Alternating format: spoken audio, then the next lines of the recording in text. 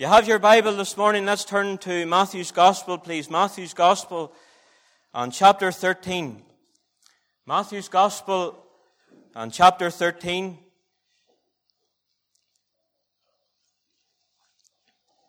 And whenever you find the place, just leave your Bible open there. We'll be turning to a few verses later on throughout the Word of God.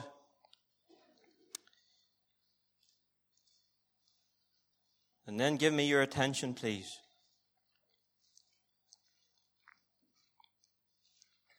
Last week we took our text from 2 Corinthians chapter 2 and verse 11. Whenever the Apostle Paul, he said, lest Satan should get an advantage of us, for we are not ignorant of his devices. And we took that verse and we saw how on a daily basis, you and I as the people of God, we face an enemy. Every day the devil and his hordes of emissaries, as we heard about last Sunday night, are on the prowl to seek to destroy and to distract and to discourage us from going on and going through with God. Every moment of the day they are waiting just for that opportune moment to pounce upon us. Paul said in Ephesians chapter 6, we wrestle not against flesh and blood, but against principalities and against powers, against the rulers of the darkness. Did you know, dear friends, this morning, if we could see into the spiritual realm, we would see in the heavenlies a battle that has been going on for centuries of time. You read about Daniel, whenever Daniel prayed, that the angel was hindered for 21 days because of the prince of the power of Persia. And you and I, we face an enemy. And we not only saw that he is an enemy, but he has a strategy, because he seeks to get the advantage. He seeks to get the upper hand. He seeks to overrule in our lives. He seeks to, as we said, discourage and manipulate and to take us away from the things of God. But not only did we see that we face an enemy, and not only did we see that he has a strategy, we also saw that he has a massive artillery. He has darts and he has devices that he uses. And the artillery that the devil uses, he uses time and time again because they work. The devil doesn't waste his time in things that don't work. Whenever the devil gets a device that works, he uses it again and again and again. The last Sunday morning we lifted out one device, and that was the device of division. And as we look back over the centuries of time, the church age, or even our own nation, we can see how effectively he has been using the device of division. More schisms, more splits, more division among the people of God than there's ever been before. And then we asked ourselves the question, well, if God wants us as the people of God to be in unity, we need to know what scriptural unity is. And we finished off last Lord's Day morning by going to Psalm 133. And we saw that there is 4 traits of true scriptural unity. It's marked on the family. It's where the brethren dwell together. It's marked by fellowship. And it's marked by a fragrance, because it's like the precious ointment that was poured upon Aaron's head. I don't know if you know or not, but God is very interested in fragrances. Some of you women, and I had this experience during the week, some of you women, what you'll do, you'll maybe go into Boots or Gordon's and you'll get yourself one of those wee small testers of perfume. And then you'll maybe put it on for a few days and you'll say to your husband, like Charlotte said to me, do you smell my new perfume? You could maybe buy me that for Christmas. And you know, that's what you ladies will be doing, and if you haven't thought about it, you'll be doing it now. But God is interested in fragrances. You know, whenever the Lord Jesus Christ was on the cross of Calvary, there was a fragrance that went into the nostrils of God. Because the Apostle Paul said that the Lord Jesus Christ, He offered Himself to God as a sweet-smelling sacrifice. In that day, in the heat of the battle, when the hordes of the emissaries of the devil were gathered against the Son of God, there was a fragrance that rose into heaven. It was a sweet smell. But you know, dear friends, this morning our prayers are described as a fragrance. Because it says in Revelation chapter 5 that there's containers in heaven and they're filled with odors, the prayers of the saints. And you know, whenever you dear ladies are standing at the kitchen sink and you're doing your dishes, and unbeknownst to anyone else, you're lifting your heart to God for your family, lifting your heart to God for your own needs, there's a fragrance that rises to the very nostrils of God. Whenever you dear men are in your van or on your farm and you lift your heart to God silently, just inwardly, there's an aroma that rises into the heart of God. And the question that I have been asking myself, Lord, how much of an aroma, how much of a sweet-smelling fragrance is rising from my prayer life? But not only are our prayers described as a sweet-smelling savor, our giving is described as a sweet-smelling savor. Because Paul in Philippians chapter 4, he mentioned about the gift that the believers in Philippi sent to Paul, and he said it was as a sweet odor unto God. And you know, you dear people, as you give to the work of God, whether it's to this assembly or whether it's to missionaries, before that money hits the bottom of the box, while no one else has seen it, while no one else has seen that offering or the amount of money, I want to tell you there's an odor that rises to God. And while it may be unnoticed by others, I want to tell you it's not unnoticed by God. Because he that sows will reap.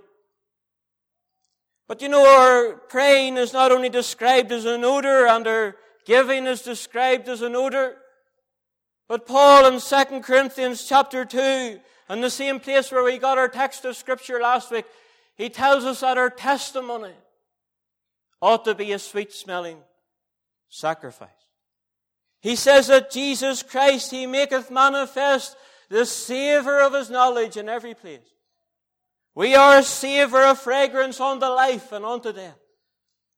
And how many of us we need to take a spiritual audit of our lives, and we need to say, Lord, what sort of an aroma is my testimony sending up?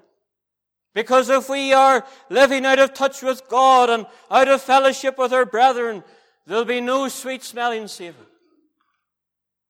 You see, if we owe people money, there'll be no fragrance.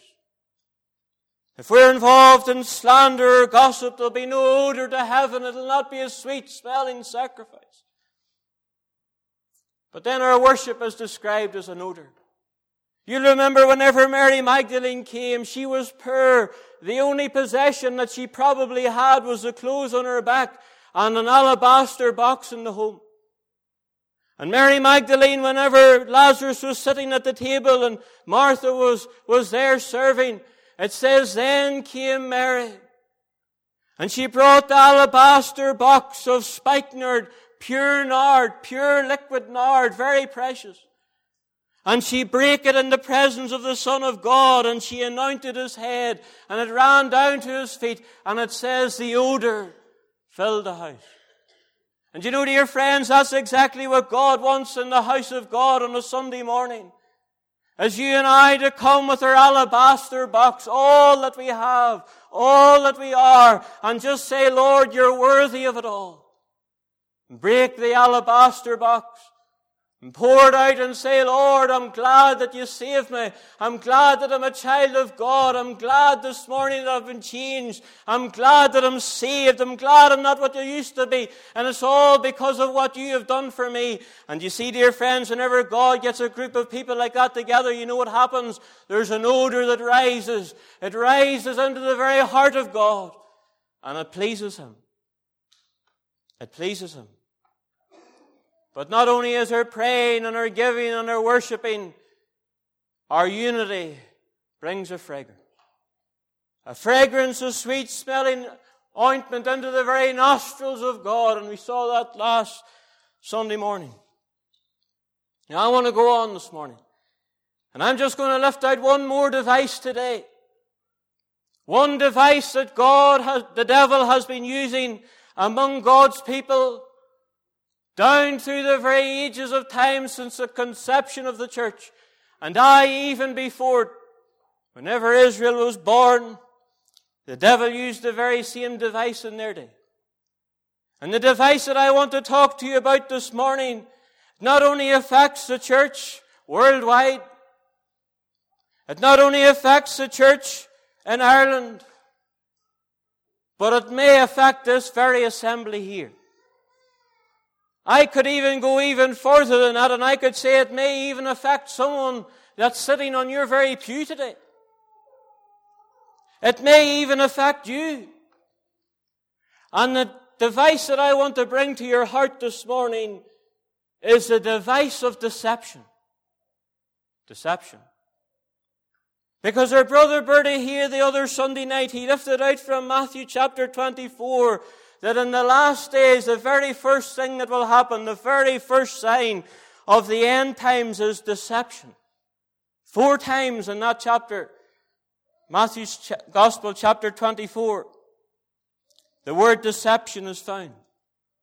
Now I want you to come just for a moment to 2 Corinthians and keep your finger there in Matthew's Gospel 13. I want you to come over to 2 Corinthians chapter 11. We're just going to bring the Word of God to you this morning.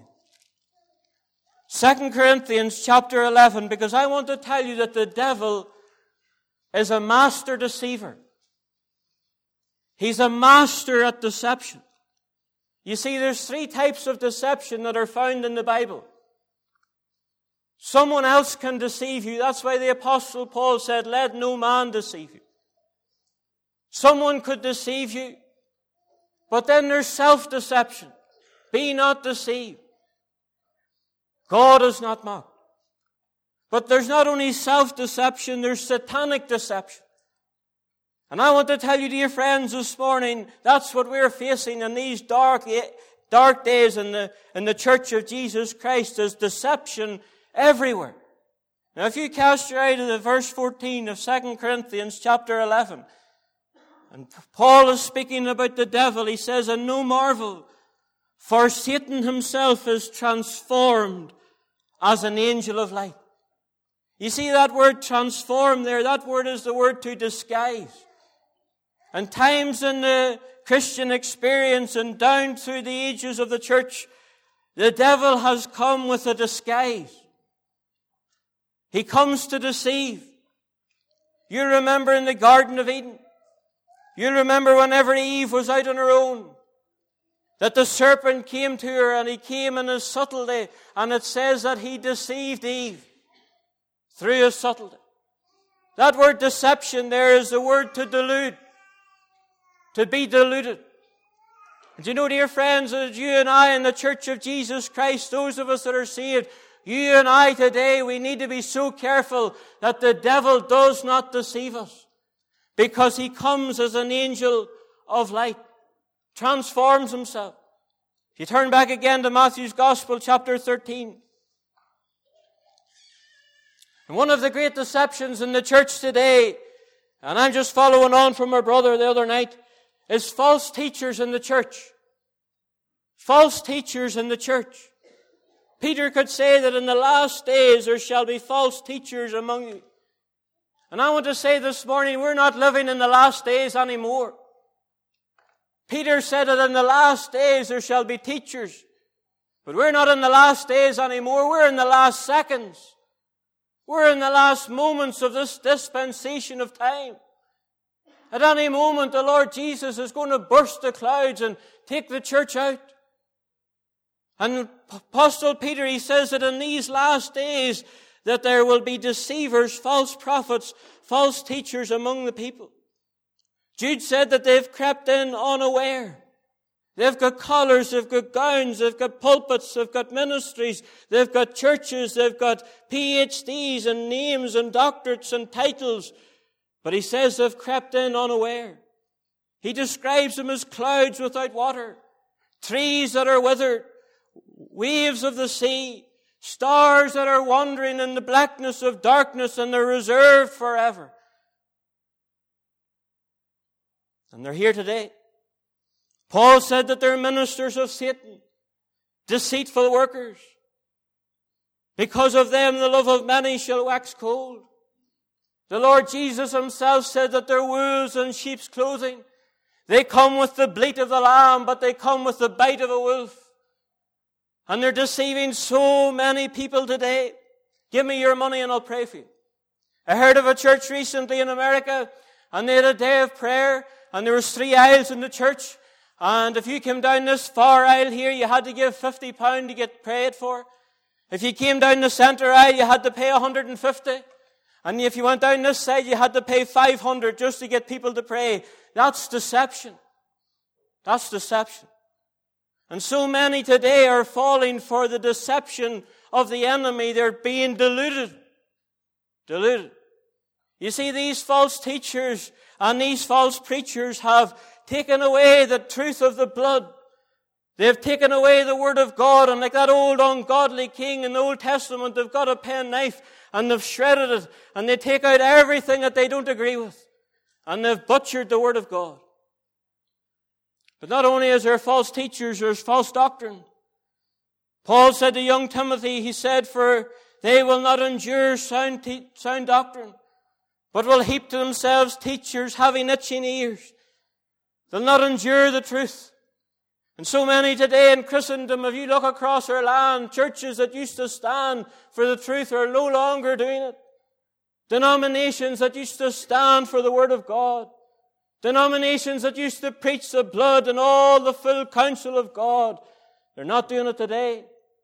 And they've heaped to themselves teachers having itching ears. Whenever you hear the Archbishop of Canterbury, one of them a few years ago saying, he said, I believe that I'll see atheists in heaven. He said, I believe that there'll be Mormons and Muslims there. Though they didn't know anything about Jesus, they'll be in heaven. And then he went on to say, I expect to see Judas in heaven.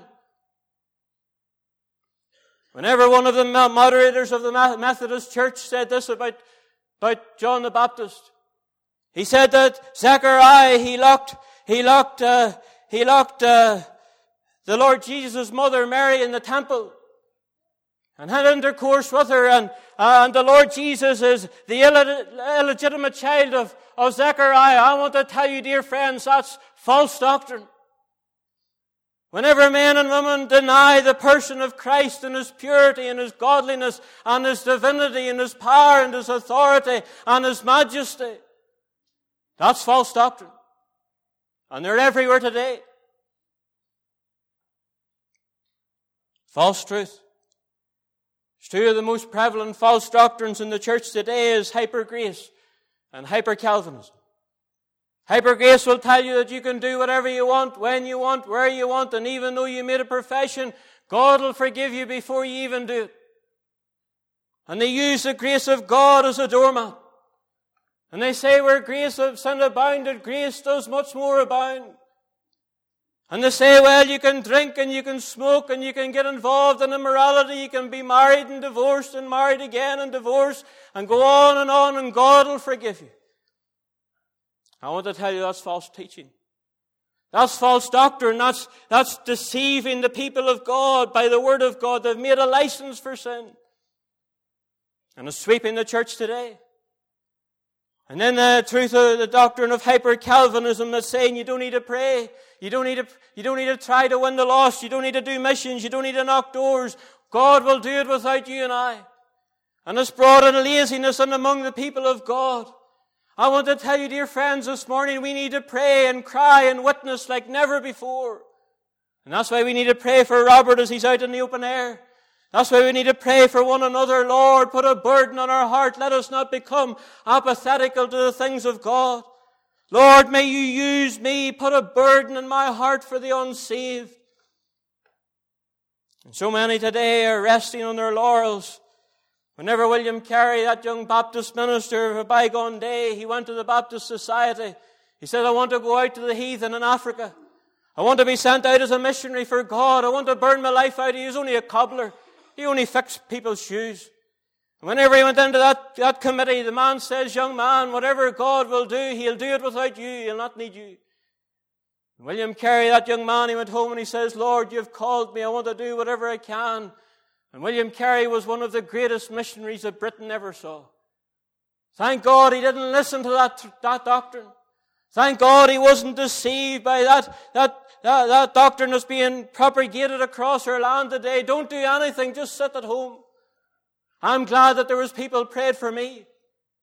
I'm glad that there was people that met over in that bar night after night and said, Lord, Stephen Riddle, he's getting drugs and he's in sin. Lord, he's getting harder and worse every day. And there's some of you here this morning that you prayed me into the kingdom. And I'm here today because you prayed for me. Let us do that for others. Rescue the perishing. Care for the dying. Tell them of Jesus, the mighty to save. And if you want to sit in your laurels, sit away. But I want to be burnt out for God. I want to go through for God. I want to be like those men and women here and other places across our land that will say, Lord, I want to put my shoulder to the wheel, and like you dear folk during the week, in this holiday Bible week, those young people, I want to tell you, we were so encouraged. So encouraged. Everybody doing their bit for God. Oh, friends, that's exactly what God wants to see, is men and women doing their bit for God. But let me tell you this. False teachers and false doctrine, they're easy enough to see. The Lord Jesus said of false teachers, He says, ye shall know them by their fruit. And most of us here this morning, we could point out those that are preaching heresy. Most of us here, we could point out a false teacher and false doctrine because of the Word of God. You just need to be in the book and you'll know who they are. But I want to close this meeting this morning by talking to you about one deception that is so hard to discern in the church today. In fact, it's probably the very hardest deception to uncover. And it's not false teachers. And it's not false doctrine. This is what it is. It's false professions. False professions. And that's why I said this morning that this deception may even involve someone on your very pew this morning. Indeed, it may even involve you. Because I want to tell you, dear friend, this morning, our nation is full of profession, full of decisions, full of men and women that have a verse of Scripture, full of men and women that had a funny feeling or sensation, but there's no change in their life. No reality of God in their spiritual existence. False professions. Now I want you to cast your eye to the 24th verse of this 13th chapter of Matthew. Because these are the words of the Lord Jesus Christ Himself. And I'm not here this morning to cast doubt on true conversion. And if you're really born again, saved by the Spirit of God, you have nothing to be concerned about here today. But the time has come in the church in Northern Ireland that we need to expose false professions. We need to be men and women that will stand up, and we need to know. We need to know. Because there's going to be men and women who have sat under gospel preaching. Men and women that know the truth and know all about the gospel, and they'll end up in hell because they've held on to a false profession. And I don't want anybody in this assembly to be deceived like that, and that's why I'm preaching on this morning. Verse 24. Another parable He, or Jesus, put forth unto them, saying, the kingdom of heaven is likened unto a man, which soweth good seed in his field. But while men slept. You know, that text of Scripture has burned into my heart. While men slept.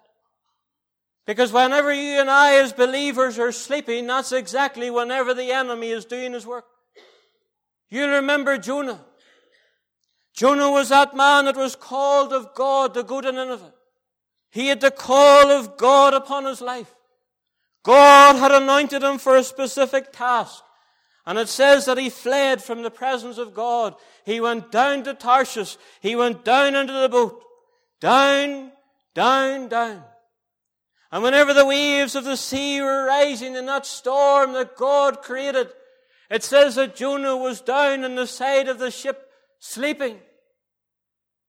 And Jonah was sleeping whenever men were perishing. Men were perishing.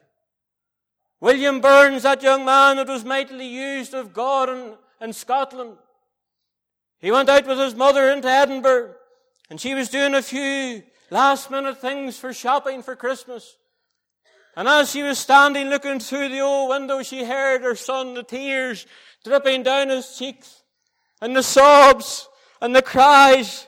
And she said, "What's wrong with you?" And she says, "Mummy, can you not hear them? Mummy, can you not hear the tramp, tramp, tramp of Christ's feet going out into hell?" He wasn't sleeping whenever men were perishing, but Jonah was. Then you remember the disciples, the 3 disciples that the Lord Jesus took with him a little further into the garden, and he said, "Watch with me." And it says that he went a little further and fell on the ground and began to pray, "Father, if it be possible, remove this cup from me." And then he got up and he went back, and there they were, the 3 men that were on the Mount of Transfiguration. The 3 men that seen the miracles, the 3 men that seen Jairus' daughter raised from the dead. And they were sleeping. And they were sleeping whenever they should have been praying. How often, friends, how often? How often even this very preacher here this morning has been sleeping whenever I should have been praying. How often I should have been witnessing while men were perishing. And then you remember the bride in the Song of Solomon, the Shulamite. It says, "I sleep." That's what she says. She says, "I'm asleep. I'm asleep." And it says, "My beloved, he came and he knocked at the door. And he said, 'Open unto me. I want to come in. I want to have fellowship with you.' And she says, I've put off my coat. I'm in bed. I've washed my feet. I don't want to dirty them again. Go away some other time." And then she said, "I arose and went to the door and looked for my beloved. But he had withdrawn himself and he was gone." You remember that night whenever the rain was beating off the window and you woke up? God wanted to have a little time of fellowship, just you and him. And just like the Shulamite, you said, "Lord, I'm in bed. I don't want to get up. It's too cold." And then you get up in the morning and you run into the study and you say, "Lord, I'm here now," but he's not there. That sweet hour of fellowship is gone. You know, whenever you wake in the midnight hour, I was thinking the other morning, whenever little Emily woke and she began to cry. And I was lying in bed and I said, "Lord, it's so cold. I'm so comfortable, Lord. I would just love to lie on." And he just shot into my mind. He said, "That's exactly what the Shulamite said." Don't miss those hours of devotion, friends. Whenever God wakens you in the midnight hour, just even for a few moments, lift your heart to God. And she went to the door, but he was gone. He was gone. And whenever you and I are asleep, that's whenever the enemy does his bidding. Cast your eye to verse 25. "But while men slept, his enemy came and sowed tares among the wheat." And I want to tell you, dear friends, this morning, the source of these tares. Think about the source. The source is the enemy. Because the Lord Jesus went on to say, he said in verse 28, "An enemy has done this." An enemy. We saw last Sunday morning that he sows discord among the brethren, but he also sows tares among the wheat. Deception. You see, tares are so like wheat that they're almost unrecognizable. Almost so hard to point out the difference. You see, the devil has imitations of everything that God wants to do. He's going to have an imitation Christ, and whenever the tribulation comes, he'll have an imitation church. He'll imitate miracles. He has his own ministers of Satan. He wants to imitate everything that God has, and he also will imitate conversion. And he sow tares among the wheat. And whenever the devil can't beat the church, he'll join the church. You remember whenever the children of Israel went over Jordan, and they faced the Canaanites and the Perizzites and the Hittites and the Jebusites. But there was a group of people that were called the Gibeonites. And they just lived down the road, just a stone's throw from where Israel was camped. And they got old bottles and old bread and old clothes, and they put them upon them, and they pretended to be men and women from a far country. And they deceived Joshua and the people of God, and they got on the inside and they defiled the people of God. Deception. Imitation. Cast your eye to the end of verse 25. It says that he sowed tares among the wheat. That's the bidding of the devil. The devil has come to deceive and to imitate the people of God. So real. So near to the real thing.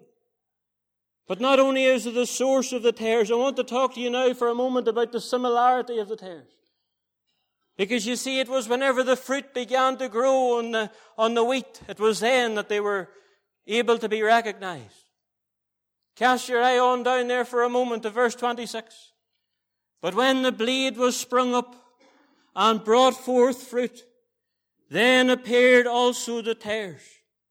You see, the one thing that deciphers true conversion from false conversion is fruit. Now I want you to listen to me this morning. Because your soul's eternal destiny could be on the weight of this message this morning. I want to ask you a question. Have you got any fruit in your life?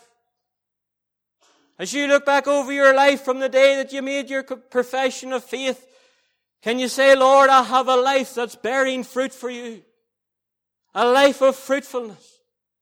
You see, it was whenever the harvest was coming near, that's whenever the servants could see the difference. Wheat, whenever it's nearly ripe, the head of the wheat always bends down because of the weight of the fruit. Always the field of wheat, always bend down. But you see a tare, because it's so light and there's no fruit, you know what it does? It just stands tall. Just stands tall. And that's how these servants could see that there was tares among the wheat. They said, Master, there's no fruit. No fruit. We heard that the other Sunday morning from our brother Alan. In John 15, herein is my Father glorified that ye bear much fruit. Much fruit. We need to be men and women that will examine the evidences of our salvation. To know, to see if we're really saved or not. Really born again. Men and women that are bearing fruit for the person of the Lord Jesus. Did you ever think about this? Northern Ireland's full of backsliders. Did you ever think about that? You say to that person used to go on well with God, but they're not going on well now. Everybody seems to be a backslider. Backsliders everywhere. But has it ever occurred to us that maybe some of them are not saved at all? Does it ever occur to us that we're trying to make men and women spiritual that may not even be born again? Men and women that are depending on a verse. Men and women that are depending on a decision. With no reality. Whenever they hear about people talking about the presence of God in their life, they say, I can't identify with that. Whenever they hear people saying about a hunger for the Word, they say, I can't identify with that. Whenever they hear someone talking about the joy of the Lord and victory over the sin, they say, my Christian experience is far removed from that. I want to tell you, dear friends, this is one of the greatest deceptions in the church in the West today.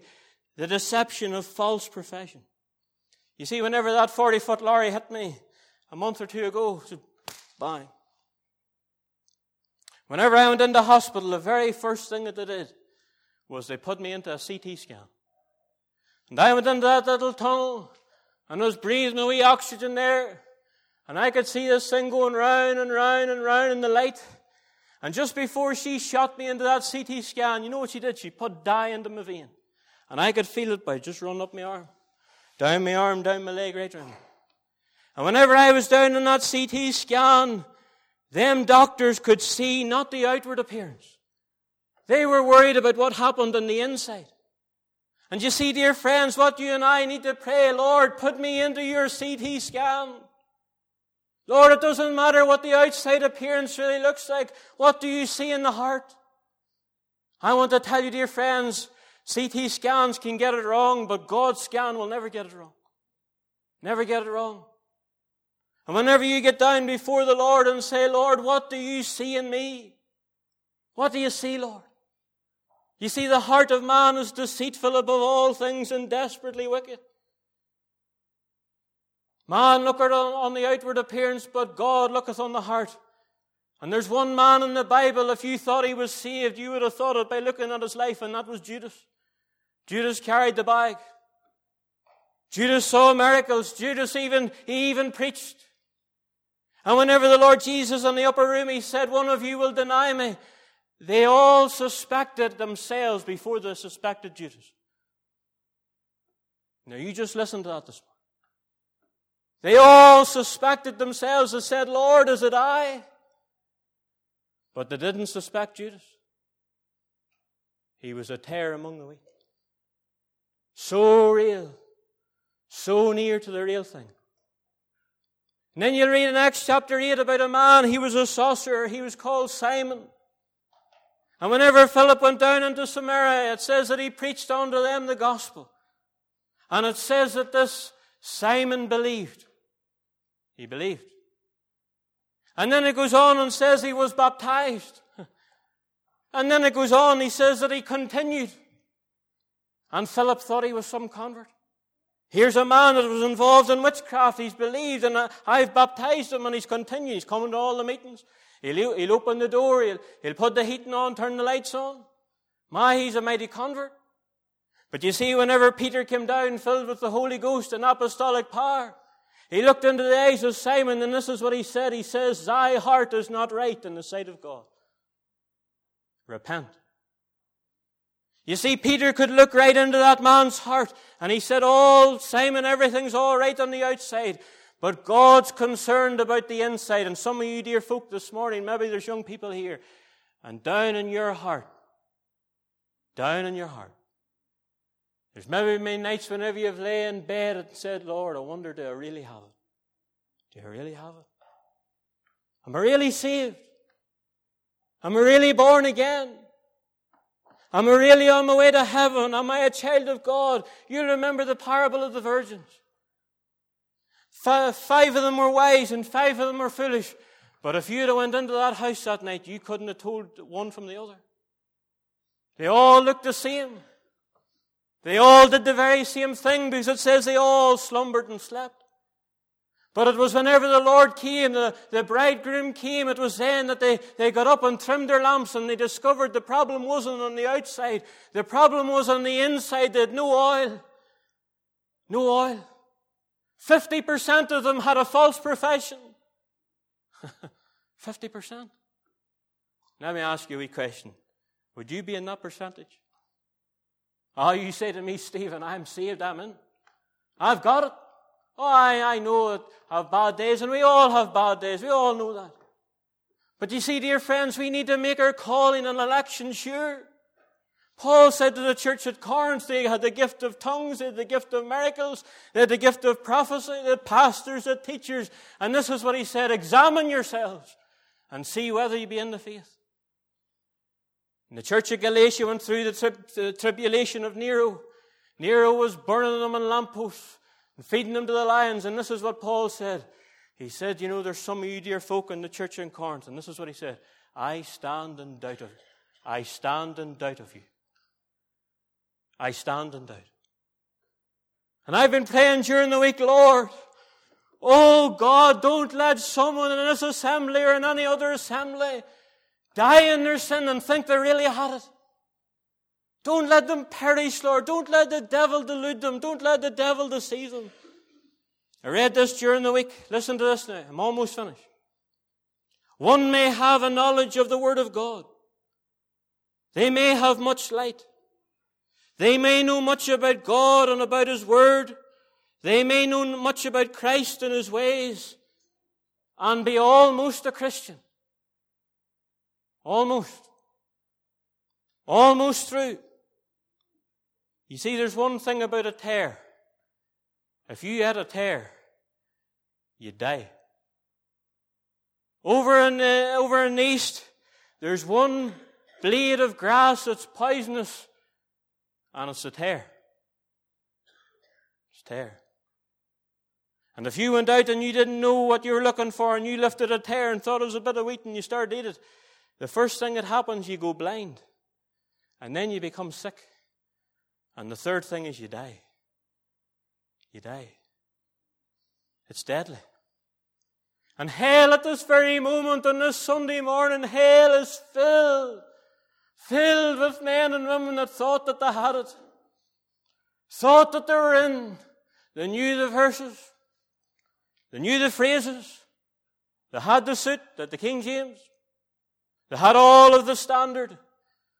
But down in their heart, to their Christian existence, I wonder, do I really have it? And whenever death came, it was deadly. So you can see the source of these tares, it's the devil. You can see the similarity of the tares. They're so like the real thing. The devil's deception is so real that he simulates true conversion so well. But I want to talk to you for a moment now, not about the similarity of the tare, and not only about the source of the tare. I want you to listen to this. Look at the sentence upon the tare. If you cast your eye to verse 30, and the Lord said, let them both grow together. Let them both grow together until the harvest. You see, that's the big deciding factor, is the harvest. And in that time of harvest, I will say unto the reapers, gather ye together first the tares, and bind them in bundles and burn them. You can see there's two things that happen to tares. First, they're bound. And secondly, they're burned. Now, if you cast your eye on over just for a moment to the verse 38, and you'll get the interpretation of this parable. In verse 38, the Lord Jesus said, the field is the world. The good seed is the children of the kingdom, but the tares are the children of the wicked one. They're not saved. They're children of the devil. The enemy sowed them is the devil. And the harvest is the end of the world. Verse 40. As therefore the tares are gathered and burned in the fire, so shall it be at the end of the world. Verse 42. And shall cast them into the furnace of fire. And there shall be wailing and gnashing of teeth. Wailing and gnashing of teeth. Men and women that are averse. Men and women that had a decision. Men and women that had a profession. And the angels are sent out and they're gathered together and they're bound and then they're burned. You say to me, Stephen, that couldn't happen. You say to me, Stephen, that couldn't happen to me. You say, Stephen, in this meeting this morning, I can't understand that, how someone would almost have the real thing and end up in hell. Now you just come with me to Luke's Gospel, chapter 13. Luke's Gospel, chapter 13. And we're dealing with souls this morning. The destiny of men's souls. And Luke's Gospel, chapter 13 and verse 24. The Lord Jesus speaking again, and this is what he said, strive to enter in at the strait gate. For many, put a ring round that word, for many, I say unto you, will seek to enter in and shall not be able. When once the master is risen up and hath shut to the door, and they begin to stand without and knock and to stand at the door saying, Lord, Lord. Actually, the translation of that is, my Lord. My Lord, open unto us. And he shall answer and say unto them, I know not whence ye are. Then shall they begin to say, we have eaten and drunk in thy presence, and thou hast taught us in our streets. But he shall say, I know ye not whence ye are. Depart from me, ye workers of iniquity, for I never knew you. I just said, we have been taught in your presence, Lord. We have sat in under the ministry of your word. We've sat even maybe around the Lord's table. We've had and drank in your presence. And now the door has been shut. And they start to knock on the door and say, Lord, Lord, let me in now. Lord, I was a good man. Lord, I was an evangelical fundamentalist in Northern Ireland. I stood for the truth. Depart from me, ye workers of iniquity. for I never knew. And did you notice where they go? They go to the place where there's weeping and wailing and gnashing of teeth. To be lost. To say, my God, I thought that I had it. My God, I thought that I was really saved. I thought that I really had it. And now when I look back over my life, there was no desire for the Word of God. There was no desire for prayer. No desire for holiness. No desire to go through. I just thought that I was backslidden. I just thought I was like so many other believers that stopped running their race. And now out into eternity and the door of heaven shut and they begin to bang and say, Lord, open. Lord, open unto me. And then when I profess unto them, depart from me, ye workers of iniquity, I never knew. Lord, I was taught in your presence, I ate in your presence. Depart. In Matthew's Gospel, chapter 7, you haven't got time to turn to it this morning. But the very same passage that says that, Lord, Lord, open unto us. Have we not cast out devils in your name? Have we not done many wonderful works in your name? Then will I profess unto them, depart from me, ye workers of iniquity, I never knew. Depart. Whenever Billy Graham began his ministry over in America, the Lord's hand was mightily upon him. There was another young man by the name of Charles Templeton who preached alongside him. He saw more souls than Billy Graham saw. People said that he had an anointing of God upon him like no one had ever heard before. Men and women used to flee to the altar whenever he made the appeal. Billy Graham got to the stage where he just opened the meeting in prayer and then handed over to Charles Templeton. And after 40 years in the ministry of campaign after campaign, soul after soul, Charles Templeton came out one day and this is what he said: God doesn't exist. And this very moment, he's one of the greatest atheists in America. If he's still alive, he wrote a book on the day that God died. And you tell me there'll not be souls in hell that had a false profession. Paul looked into the eyes of the church at Corinth and he says, men, make your calling and election sure, you be sure. Now let me talk to some of you young people here just as I close. There's some of you young people here, and I have heard your parents weep for you in the prayer meeting. There's some of you here and you've made a profession of faith some years ago, and there's no more change in your life. There's no point denying it. Come on. And there's been people here and they've been concerned for your soul. And if we were to come to you today and say, young man, are you saved? Oh, I'm saved. Oh, I hope you'll not be one of those people that'll knock a door. Lord, Lord, open unto me, Lord. Don't be joking anymore, Lord. Lord, open the door now. Come on. I was in the meetings and I made a profession. And the door doesn't even open, but there's a noise that comes from behind the door. You know what it is? He says, depart. I never knew. Now, young man, you have all your life planned out ahead of you. And you're resting your soul's destiny upon the pinhead of a false profession. But let me tell you this.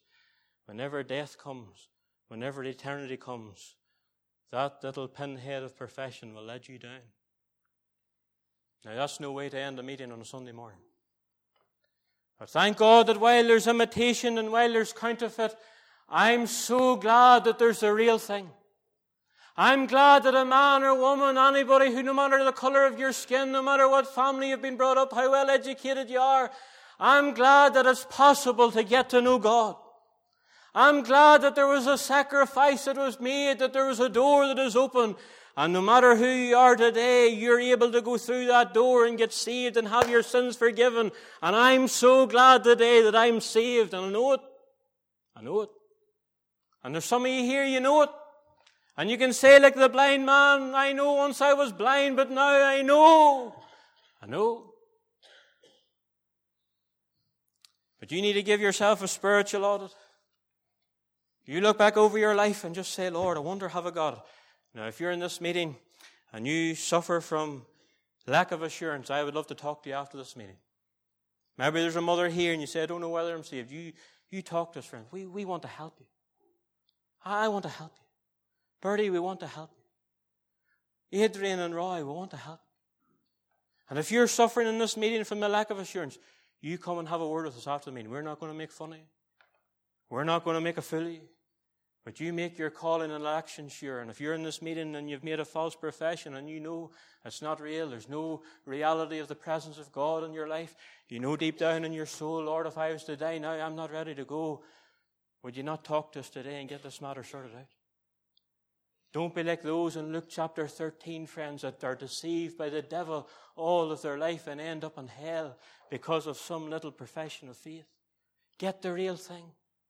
Whenever my Savior died on the cross, He died for the real thing. To give victory over sin. To give a holy life. To give a hunger for the Word. To give a communion with God that's unbroken. That's what my Savior died for. And you could leave this very hall this morning coming in with a counterfeit and imitation, but thank God you could leave having the real thing. Oh, and leap ye lame for joy. Now, if I was to ask everybody to stand to your feet that's saved, or if I was to ask you to raise your hand, either some of you would shoot up and you wouldn't have a doubt about it. You know, you really know. But there's some of you would sit and you'd maybe put your hand in your pocket or you'd blow your nose.